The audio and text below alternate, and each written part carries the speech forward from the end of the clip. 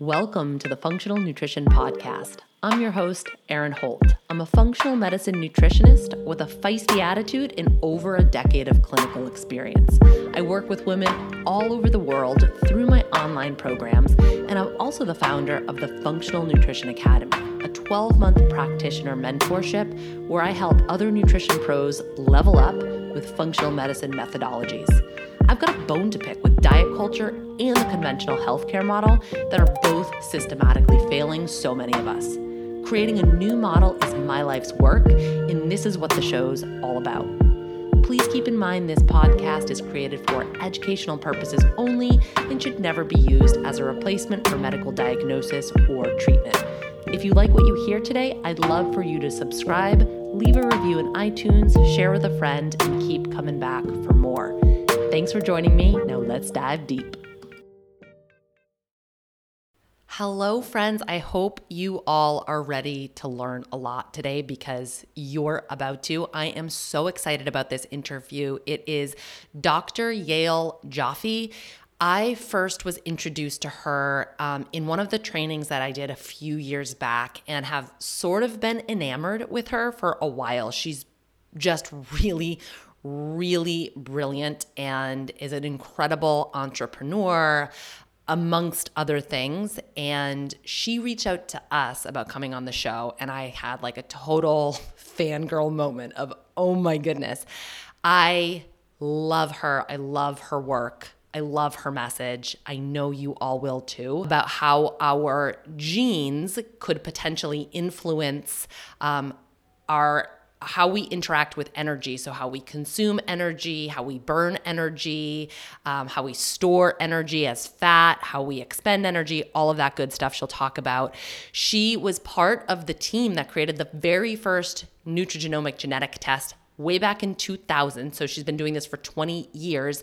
And she has now co-founded the Nutrigenetics startup, 3X4, and she'll talk about that test and how you can get your hands on it if you're interested. She's also the adjunct professor teaching Nutrigenomics at Rutgers University. So she knows her stuff. And the reason that I want to highlight all of that is because there might be some things that you hear in this interview that go against maybe some other things that you've heard in the past. And always remember where you're getting your information from, because Dr. Yael is a clinician and she's also a researcher, and that packs a very powerful punch. And when I'm thinking about where I get my information from, it is always those two things combined. It's the research, but it's also how we apply that research to actual human beings. And she does that really well. I do want to give you a heads up about the audio. I got this weird message before we started recording that her mic was funky and it could affect the audio. And I let her know that. And she's like, well, this is the only mic I got. So this is what we're going with. And her attitude was kind of like, hey, we're two working moms stuck at home without professional recording studios. We'll just do the best we can. And I'm saying that, I'm passing that on to all my other perfectionists out there because I feel like we need to adopt more of that attitude. I'm like, no wonder why she has excelled so much in her career, because she doesn't sweat the small stuff like audio. So I was able to edit it. The audio was totally jacked up. I was able to edit it. So she's crystal clear, which is the most important thing. I sound like I'm in a fishbowl, but who cares about that? Anyway, y'all will love it. Before I let you in on the interview, I do have to shout out the podcast sponsor, because without the podcast sponsor, hey, guess what? I wouldn't have a podcast. I wouldn't be able to bring you these hot tips from some of the best brains in the industry. So shouting out BioCult today. BioCult makes my favorite everyday probiotic. I only partner with companies that I know, like, and trust and use myself in my own family. So everybody wants to know about probiotics. Here we go. They're super great price point. I personally like the boosted product. They have different products. My favorite is the boosted just because it's higher potency and it also has nice broad spectrum. So lots of different bacteria. So highly recommend that. Of course, you can save some coin if you use my code FUNK20. You'll save 20%. Linked in the show notes. So check them out. Now here is Dr. Yael Joffe. Okay, welcome, Yael. I'm truly, truly, truly honored to have you on the show. I don't always say that, but this is an interview that I've been really excited for and looking forward to because this is all brand new stuff to my audience. We've never discussed most of this before, so I'm really, really excited to tuck in. So thank you so much for coming on the show. Thanks, Erin. I'm super happy to be here, and I'm particularly excited that I'm your first guest in Nutrigenomics. So hope we can learn a lot.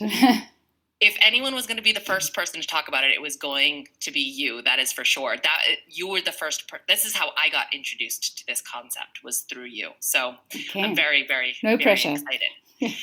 So I think it makes the most sense to tiptoe our way in so things aren't way over everyone's head because nutrigenomics is such a complex topic. So maybe a good place to start is even just with the concept of epigenetics. That is something that I've talked about on the show, but not at great length. So this idea that certain things can influence our genes. Maybe we just start there.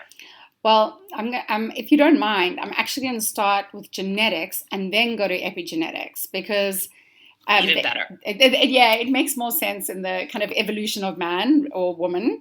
So I think once you understand genetics, it's much easier to understand epigenetics. So if you don't mind, I'm going to go back to the basics of genetics and then we'll work our way across. Perfect. Okay. Well, let me launch in. So let's talk about genetics. So we, as humans, have this code, this sequence that sits in every single cell of our body. And it's really just like an alphabet. So like English has got 26 letters. Genetics has got 4 letters, A, C, T, G. And a whole language is written with these letters and wound up and put into our cells. And this code that we have in our cells is our blueprint. It tells everything about us. Obviously, all the stuff we inherited from our parents and our grandparents, but it really tells how we exist in the world. And what I mean by that is, imagine that every human is 99.9% identical in their code, which is really, really close. But 0.1%, we have a different sequence, a different spelling. So in some it might be an A and in others might be a G. At about 3 to 4 million places in our DNA, we're going to have what I call a spelling change. And what's so extraordinary about these spelling changes is they define who we are in the world. And by that I mean not just the color of our eyes and the color of our hair and how tall we are and, what our fingers look like, but how we respond to our world, how we respond to the food that we eat, how do we respond to the exercise we do, how do we respond to trauma and stress. So genetics defines, through these spelling changes that we inherit, how we respond to the world around us. And that is written in our code. And we can analyze that, right? So we can do a swab, like a cheek swab, get some DNA out of your cell, analyze it, and we can look for spelling changes, not all of them, but some of them. And by finding out what your spelling change is or isn't, we can understand something about you. So I always equate genetics to self-knowledge. Understanding your own blueprint gives you self-knowledge about who you are and how you exist in the world. But that genetic sequence you are born with and you die with. So during your lifetime, your sequence code doesn't change. And these spelling changes, often you'll hear them talked about as polymorphisms or SNPs or gene variants or gene variations.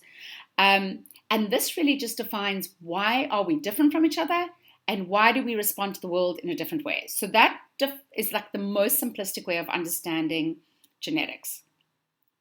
Okay? Okay. All right. And I noticed that you didn't use the word mutation. You used a lot of other words. Well spotted, Erin. That is very smart of you. I intentionally did not use the word mutation. Now, the reality is there is absolutely no difference between a mutation, a spelling change, a gene variant, a polymorphism, or a SNP. The reason I don't use it is because the way genetic testing has been portrayed is that a mutation is something that is devastating. It's something that will kill you. It's something that will cause a disease. It's something like a defect. But the reality is that only a very, very few of these gene variants are that powerful to cause a disease. And I mean few. But 99.9999% of gene variants that we have in our body do not cause disease in that way, and they're not devastating for us. But they do change how our body works. So the reason I don't use mutation is not because it's an incorrect word, but because the connotation is so negative that it makes people think that if I do a genetic test, I'm going to find out I'm going to die. But actually, that is the furthest of the truth of what genetics actually teaches us.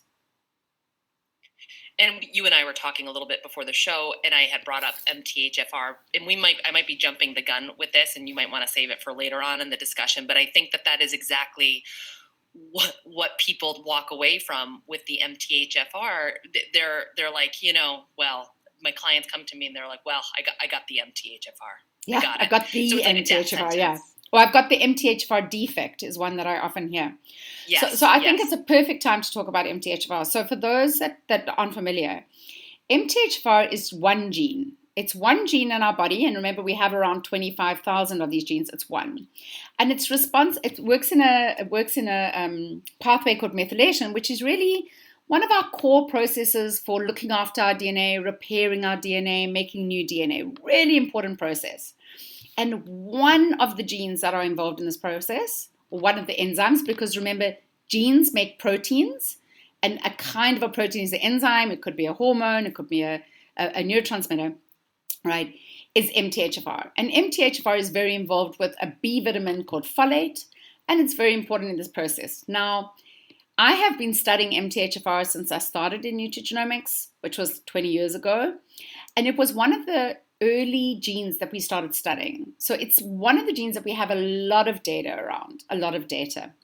And because of that, when genetics started becoming so popular and landed up on the front page of Newsweek and Time Magazine and CNN, everyone jumped onto this MTHFR story. And in fact, there's been a couple of people in the marketplace whose name I won't mention who have built an entire business out of this idea that if you could just test one gene, which is the MTHFR gene, you could find everything else about the individual. You could know everything, all the diseases they're going to get, what they should eat, and most importantly, what the supplements are they should take. So they took the MTHFR gene, they stuck it on this immense pedestal, and they made lots of money out of recommending diet plans and supplements. And in fact, it's my opinion that this MTHFR syndrome that did more to undermine the field of genetics than pretty much anything. When the human genome was drafted in 2003, we all had this dream that genetics would give us insights about ourselves, that we would get the best diet and lifestyle, that we would, live longer, healthier, better quality of life. And then it was kind of like hijacked, in my opinion, by MTHFR, where everyone said, oh, one gene, 1 out of 25,000, and I know everything. So what we're trying to do is actually to reverse that damage and say, you know what? It's one gene variant of 3 to 4 million. Yes, it is definitely interesting. And yes, I test it in my genetic test. And yes, I definitely consider it when I'm working with a patient. But by itself, it's just one. And there are another 134 that I want to look at before I have a conversation with you about how to personalize your diet and lifestyle. Thank you so much. That is so helpful. And I think that's going to soothe down a lot of the listeners who may have found out that they have this variant and kind of carry it around like their cross to bear. Oh gosh, no. It couldn't be further from the truth. The only thing it might tell you is that you might need to take a little bit more of what a methylated folate B vitamins complex supplement. And even then, I don't even believe that, because you want to know what are all the other genes doing. So MTHFR works with a whole bunch of other genes, and they all impact this amazing process called methylation. So when I'm making a decision with the patient on what to do or what supplement to give them, I'm going to look at all the genes in that pathway, see what's happening to them, look at the spelling change, and then I'm going to make a decision. But I'm never, ever, ever going to make a decision on one gene, not MTHFR and not any gene. Well, I know that a lot of functional medicine practitioners are running that test kind of in isolation, just that test in kind of that test alone when they're looking at genes. Not everybody, but it's very, very common. And I just want to underscore and highlight the fact that you are one of the leading experts and authorities on the field of nutrigenomics, how we bridge genetics to nutrition, how we eat. And so this is coming like straight from the horse's mouth. Even if it kind of goes against what you've heard in the past, we're hearing this information from the top down, right? So I think that's an important thing to highlight here. Yeah, I mean, I put my head on the chopping block for this one. And you know, it's not just about MTHFR. The lesson is much more important than that. And I do think functional medicine was very involved and supportive of the MTHFR drama. But I do think a lot of functional medicine practitioners are seeing the light. And, you know, I'll go so far to say is that, you know, here's the story. In 2017, so I've been building genetic tests in 2000. First company was the first ever genetic test built for nutrition in 2000. And three plus years ago, I sat down and I looked at all the tests that I built and all the tests that are in the marketplace. And I was absolutely appalled to see that even though we were 17 years down the line, we were still building genetic tests where we were giving a single recommendation, be it a diet or lifestyle or a supplement, based on a single gene. And I had been part of that journey. And when you look at biochemistry, which is how your body works, the chemistry of your body, there is no ways that one gene is powerful enough to drive a recommendation. So one of the things I learned 3-4 years ago, which was a major pivot for me and a real learning, was that the only way to really understand the impact of genetics, not the risk, the impact of genetics, was to group genes together, group these spelling changes together, understand how they were impacting these chemical processes in our body, and then try to figure out how should this change what I'm doing with my patient. So even for me, who has been deeply immersed in this industry and as a scientist for 20 years, it was only 3-4 years ago that I realized that while I hadn't climbed onto the MTHFR bandwagon, I was still falling into this trap of thinking that these spelling changes by themselves were powerful enough to die. So if you ever come across a genetic test where they are measuring your genetics and they're making a supplement recommendation for each gene or a diet recommendation, you've got to think to yourself, it's just not that powerful. Yes, it's very informative to the practitioner, and that's why I only work with practitioners. I do not sell my genetic test to the consumer directly because genetics is one part of who you are. But there's so much more to who you are. There's genetics, there's your diet, your lifestyle, your exposure, there's your history, there's your exposure to toxins and mold, there's your emotional world, connection, spirituality, and only a practitioner can say, who are you genetically? And then who are you in all these things? And then the really brilliant practitioner puts that all together and says, now I know who you are. Now I can make really good recommendations for you. I love that.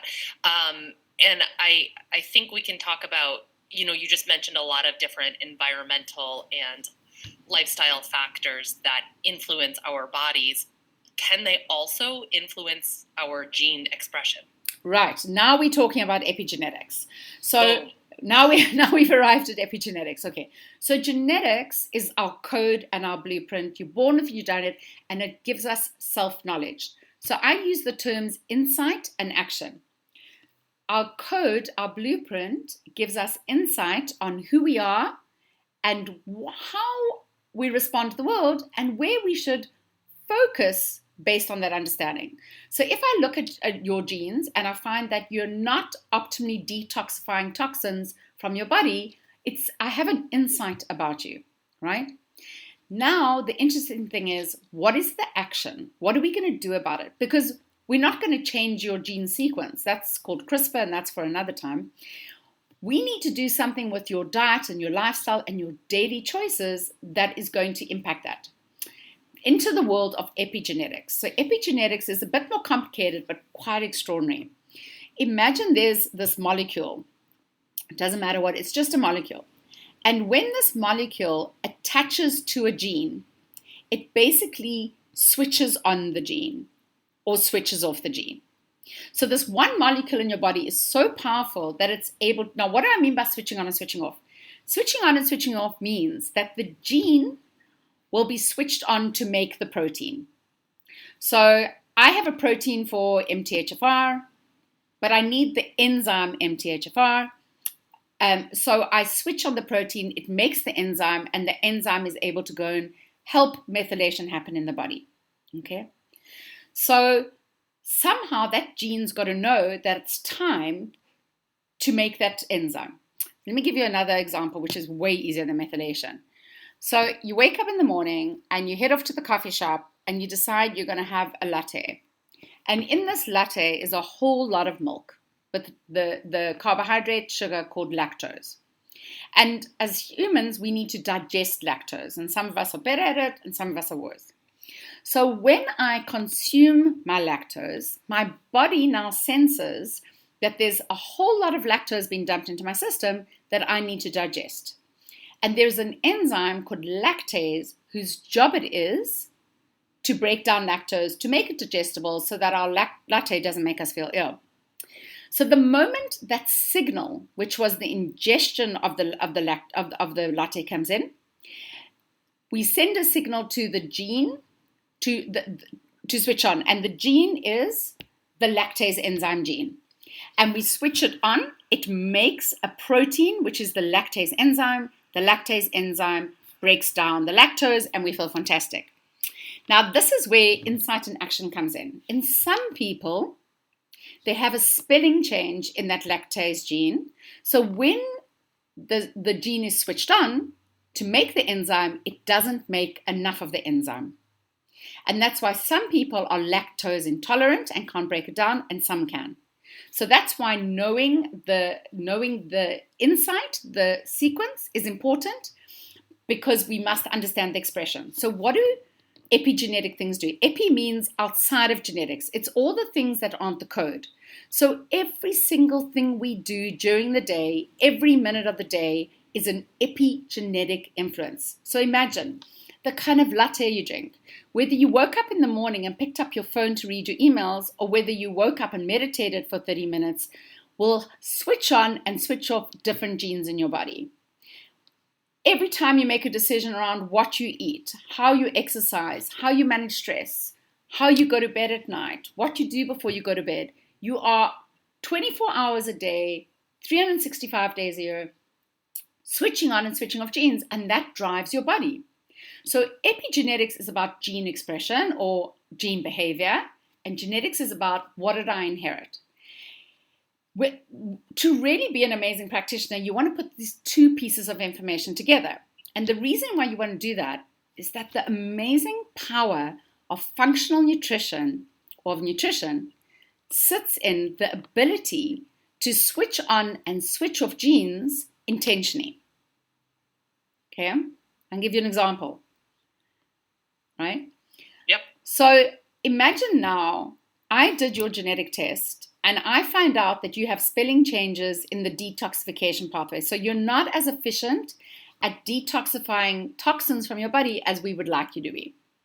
So now I want to do something. I can't change your gene sequence, but I want to switch on genes that will help you detoxify. So there is a group of vegetables called the brassicas, or the cruciferous vegetables. And in this family of vegetables are broccoli, cauliflower, cabbage, kohlrabi. Broccoli sprouts being the best of them. When I consume those vegetables, they have a very special compound that makes something called sulforaphane. Sulforaphane is one of the most powerful molecules from a plant that will switch on all the genes we need to detoxify toxins out of our body. So now I'm not just using nutrition to prevent deficiencies. I'm not even using nutrition to plug holes. I'm using nutrition as an epigenetic mechanism. I'm using nutrition like the power of medicine. And this is where food as medicine really comes in, because if I can switch off genes, or switch off. So imagine you've had COVID, and we know COVID is very strongly associated with inflammation. Your body is overwhelmed by inflammation. The reason it becomes very inflamed is because all the genes that drive inflammation are switched up Imagine you walk into your house and all the lights are on. So we want to choose some foods and some behaviors that will turn down those genes, switch them off. And we talk about things like omega-3s from fatty fish, the oily fish.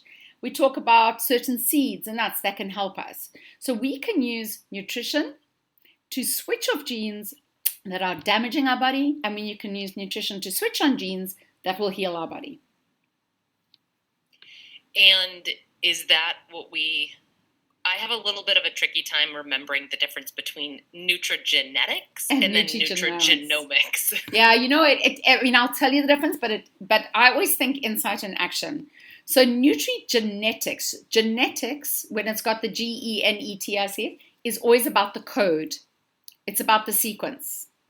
And genomics is always about gene expression.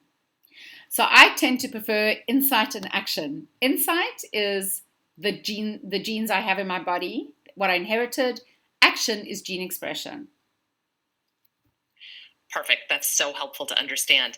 I was listening to a lecture from you at a certain point, and you mentioned this concept or this term, translational nutrigenomics, how we take the science, the academia, and actually translate it to people, which I sometimes feel is such an overlooked thing in the field of research. Like, we get all of this research, which is so important and so incredible, but then how do we actually put that on people, right? We could say intermittent fasting is wonderful for all of these different reasons. The research says it's so, and yet we could have people who practice intermittent fasting and completely come undone, right? Absolutely.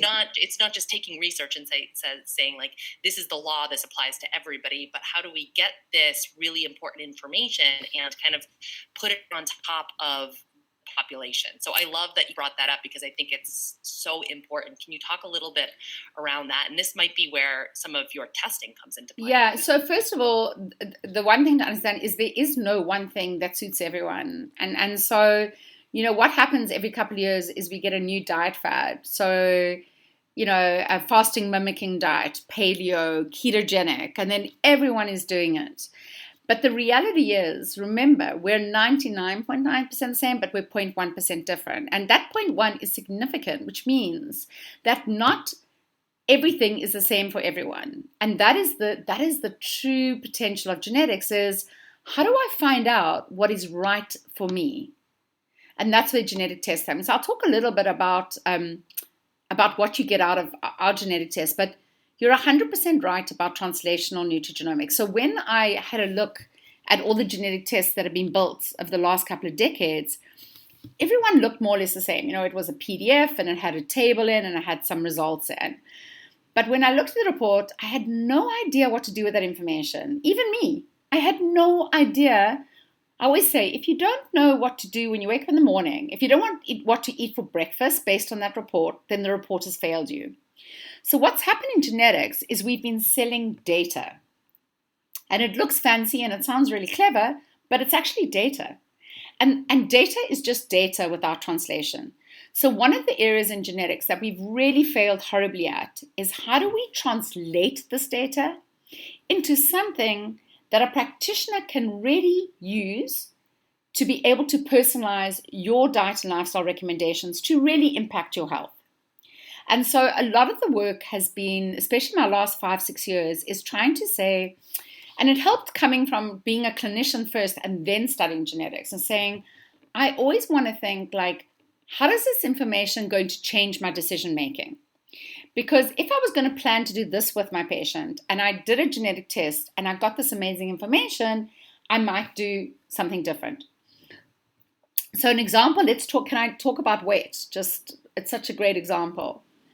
Do you think people would be interested in that though? I don't know. I don't think anyone's interested in weight. Like, who cares, right? So there was this amazing study that was done in Japan. And what they did was they took a bunch of Japanese men who were overweight, not obese, overweight, and eating a little bit too much, but not much. And they put them on the same diet plan, same calories, and they had to do like 20,000 steps a day of exercise, which is a lot of training, right? And they put them onto a diet plan, and they put them on this diet plan, exercise plan for 24 months, so 2 years. Now, you would expect that at 2 years, first of all, if it was America or my country, you would expect mostly everyone had dropped out. But it was Japan. And in Japan, when they tell you to exercise 20,000 steps for 2 years, that's what you do. But it was absolutely brilliant because what they did was they went back and they looked at their weight loss. And they found that there were 4 different groups in the way they had lost weight. So in one group, the first group, they had really successful weight loss. They lost weight in the first 6 months and they kept it off. And at the end of 24 months, they had still kept the weight off. And that, in everyone's definition, is a successful weight loss, right? In the second group, they lost weight really, really slowly. So at the 6-month mark, where the other group had lost like all their weight, the second group was like really losing a little bit. But at 24 months, they had actually reached the same point as the other group. They just took a lot longer to get there. Okay. Then there was a third group, which we called the rebound group. So at 6 months, they lost the weight. But over 18 months, it bounced right back and plus. Okay. And in the final group, they lost no weight at all. Now, the thing to keep in mind is that it didn't matter what group they were in. They were all eating the same calories and they were all exercising 20,000 steps. So the group that rebounded was still on a diet plan and exercising. The group that didn't lose any weight over 24 months was on a restricted calorie intake and was exercising 20,000 a day. So how is it possible that reducing calories and increasing calorie expenditure, and you could get such a different response to it? Okay. And that says everything about my first profession, which was dietetics. That when I studied dietetics, and I'm sure, Erin, you will appreciate this, right? I was taught if you just decrease the calories and you just increase energy, you will lose weight. Correct. And does that work? If it worked, we would have a lot of people running around in their quote-unquote ideal bodies. Exactly. And has that been successful? Not at all. Not at all. Hey, let's take a quick break so we can talk about low sugar nutrition. I'm always looking for kind of quick and dirty ways to pack in extra nutrition, polyphenols, antioxidants, fibers for my gut, and even herbs for my stress response. Like the more adaptogens, the better, which is why I use Organifi powders every day, several times a day. I love to put them into my water. This is great if you're one of those people that struggles to just get enough hydration, get enough water. And if you feel like water's really boring, these powders can zhuzh it up for you. My kiddo loves them. She feels like she's drinking juice. I also throw them into my smoothies just as a way to get some extra nutrition. My personal favorite is the red juice. So it has lots of different red powders, things like acai, cranberry, pomegranate, strawberry, raspberry, blueberry, all of those polyphenol-rich red and blue powders. And if you've listened to the show or you've seen me on Instagram, you've heard me talk about the benefits of these powders. They feed a very unique and particular type of bacteria in your gut called Akkermansia. Akkermansia is a keystone player. It's wicked important for keeping your gut healthy and strong. It prevents leaky gut. It also is very important for metabolic health and insulin signaling and controlling blood sugar. Now, unfortunately, I do a lot of stool tests on people and see that Akkermansia is low, sometimes even below detectable limits. That's a real bummer. Some of the bacteria in our guts are little piggies. They'll eat anything. And then some bacteria are more like snobby foodies that will only eat specific things. This Akkermansia bacteria loves to eat red polyphenols. So the more red foods you can eat, the better. And getting red powders is super important as well. So the red juice is something that you can grab, super easy, and it's low sugar. All of Organifi's powders are under 3 grams of sugar per serving, and most of them offer up fiber as well to counteract any spike in blood sugar. So highly recommend. I throw them in my smoothies so I can pack in a bunch of veggies without adding a ton of fruit that might spike my blood sugar, and I can still make them sweet and palatable. Go to Organifi's website, Organifi.com. You can click the link in the show notes. Be sure to use the code FUNK. It will save you 20% off of every single order you ever place. You get a good deal, and you get to support all the good things in your body too. So why genetics is so amazing is it started giving us insight into these 4 groups of Japanese men. Why, for some of us, is it so easy to gain weight? You know, always joke, I just look at food and I gain weight, and so difficult to lose weight. What are the things that are happening in our brain and our body that are changing how we respond to calories and how we burn up calories? And there's 3 different things that you need to think about. So the first thing is how genetics influences how we consume energy or calories. So people always think, oh, everyone is hungry like I'm hungry. So if all of us don't eat for 24 hours and we all go to a buffet, we will all be equally hungry. Not true. We all experience hunger in a completely different way. For some people, they have a very extreme high hunger, and for other ones, a low one. The other thing we experience is if we do go to the buffet table and we all put a burger and fries on our plate and we eat it, some of us will go, oh, that was great. I feel full now. I'm satiated. And someone else will go, actually, I need 3 more burgers to feel the way you feel. So we feel hunger differently. We feel appetite. And yet we're very judgmental around what is a portion size for an individual. So we'll often do it with our kids and say, you know, I can't believe you want seconds. Like, that was such a huge portion. Well, in my family, we do that. I have really big eating children. And they'll say, but I was hungry. And you're like, you can't be hungry. So the first thing is understanding that everyone experiences hunger and appetite differently. Everyone is also driven to eat differently. So some of us have issues around what they call locus of control, that if we go to a buffet, it's very hard not to go back for the second and the third plate. It is brain chemistry. And the way I was taught as a dietitian is it's greedy, it's lack of self-control, it's low willpower. But the reality is that our eating behavior is very driven by our genetics. And they know this because they've done a lot of children's studies.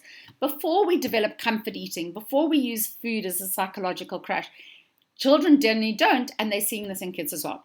The second thing is how we store energy. So we all eat our burgers. Some of us are really, really good at holding onto those calories and converting them into body fat. Others are really good at saying, you know what, I'll keep a little bit, but I don't really need it. It's a very evolutionary thing. And the last part is how do we burn up energy? And that's both when we're sitting still at our desk, but also when we're exercising. So all those things I just told you, each one of those things is driven by our genes. And each one of them will determine how easy it is for you to gain weight and how easy it is for lose weight or not. So what it made me realize that as a dietetic profession, we had failed people so badly by not really hearing them or understanding them. And I would often, like in my first year of dietetics, would be like, well, if you did what I told you and you didn't lose weight, you must be lying to me. Right? You know what I'm talking about? I do.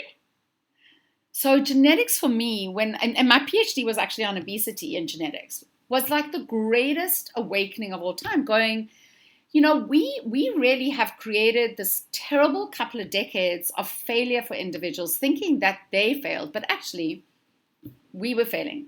So I love genetics with weight management because it makes people understand where are those trigger points? What is driving them? And it doesn't mean that if genetically you're more susceptible to gain weight, it doesn't mean like, oh, go home, eat whatever you want, you know, we're done here.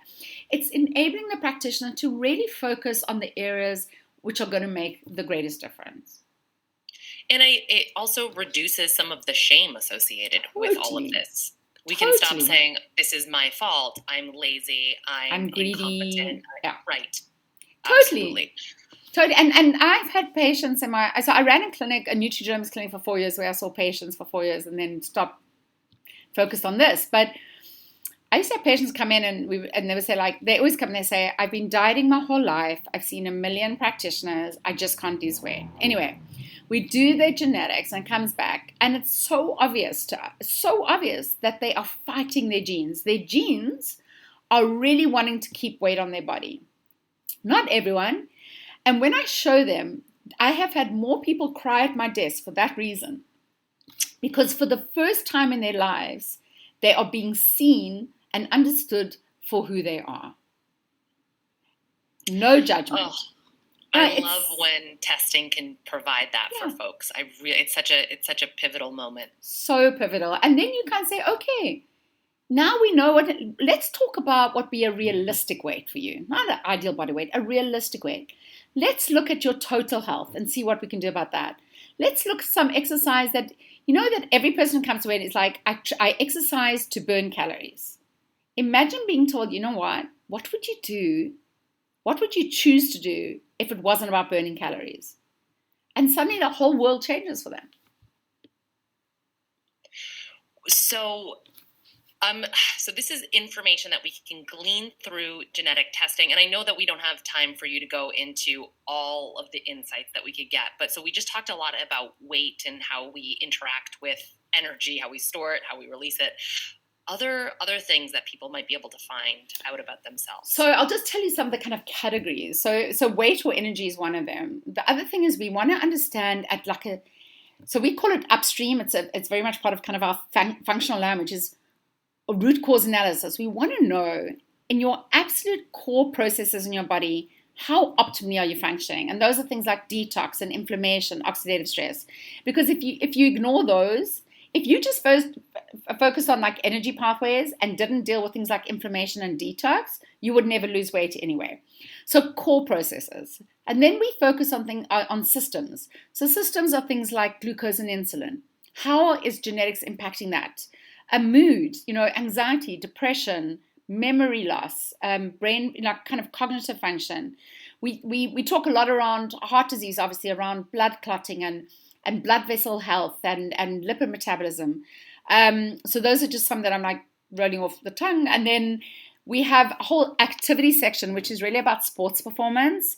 But it's as relevant for someone who's on the couch who needs to walk around the block as it is for an elite athlete on the podium, which is, where does your potential sit? I'm pretty much sure that everyone knows intrinsically that we are inherit an ability to be an athlete of some kind. That for some people who we see, podium at the Olympics, there's no ways they got there just on hard training. They inherited genetics, and genetics in sports performance is extremely powerful.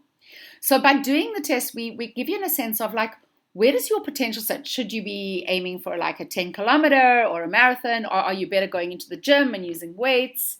If you are going to do a 10K, like what is your injury susceptibility like? Are you more likely to get an injury, Achilles or ACL? How much recovery do you need from training? So as a kind of an exercise practitioner, you're now able to find, I always say, if you've only got 3 hours to train in a week, which the reality of most working parents is that, maximum, what should I do with my 3 hours? Because I really want to make sure that 3 hours is meeting the potential of my body, that I'm not forcing my body to do something which is actually against its genes. Because whenever you do that, you're not going to enjoy the exercise and you're not going to get the benefits. So that's another thing. And then the last thing we can get from the genetic test is the nutrients. So how do I metabolize gluten, fatty acids, vitamin C, folate, choline, iron? So all the different nutrients that we work with our patients, how efficient am I at utilizing that vitamin or that mineral or that food? Caffeine. How do I react when I'm drinking caffeine? So I know we've gone through it really quickly, but there's an amazing, remember I started off by saying self-knowledge through insight. All these things, we can imagine understanding all the things about yourself that I've just touched on, but that are specific to you and not to your sister, not to your best friend, not to the person at book club, but to you. So I know everyone's going to be wanting to know more about these specific tests and where to get them. And I'm assuming it's not something you can just go and purchase, because then you would just be receiving data without any utilization, which doesn't really help. I think that's when somebody goes and gets just buys online some genetic tests. And they get data. they have all this raw data, or maybe they like put it into, a sort of an analyzation system, and then they walk away being like, I'm great, I'm going to have a heart attack tomorrow. Yeah, and I've got the MTHFR, yeah. So we didn't just try and build a better test. We try to really build something that as a practitioner and as a patient, as a client, as a sports person, you can really engage with. So actually our report, and it's a 3x4 genetics report, if you can get a chance to have a look at a sample report, you see it is full of color. So it's got a whole language of color, but not just color, it's imagery. So everything I've spoken about, whether it's glucose insulin or detoxification or hunger, has a picture in the report. And depending on your genetic results, your picture changes. So suddenly you have a story about yourself through imagery, through pictures and color. So that's the first thing. It's not just another report. The second thing is you cannot buy it without going through a medical practitioner. Dietitian, chiropractor, naturopath, nutritional therapist, medical doctor, but you need to be a practitioner. And practitioners are not allowed to work with our test unless they go through training with us. So they go through an education program, they go through a mentoring program, and when they've done that, they are able to work with our report, because we want to make sure that when they use our report, they know what to do with it, they know how to explain it, they know how to translate it, and they know how to integrate it into everything else they know about you as an individual.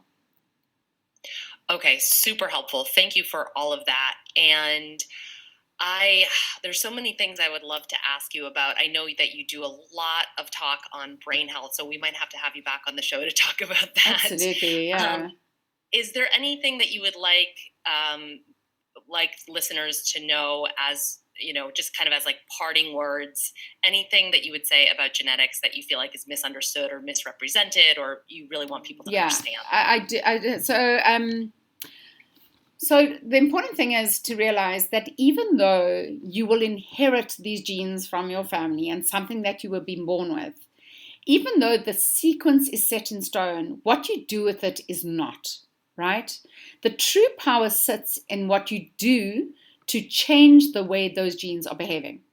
And that takes me to the end of that point, which is people think that when they think about healthy diet and healthy living, they think of it as like 2020, my health wasn't great, I didn't make great decisions, I'm going to do better in 2021. But the reality is that every second, every minute of every day, every time you make a decision, you are impacting your genes' behavior. So just remember, when you wake up in the morning and you're grabbing the phone, and trust me, I grab my phone, so I'm not judging, but it will impact your genes.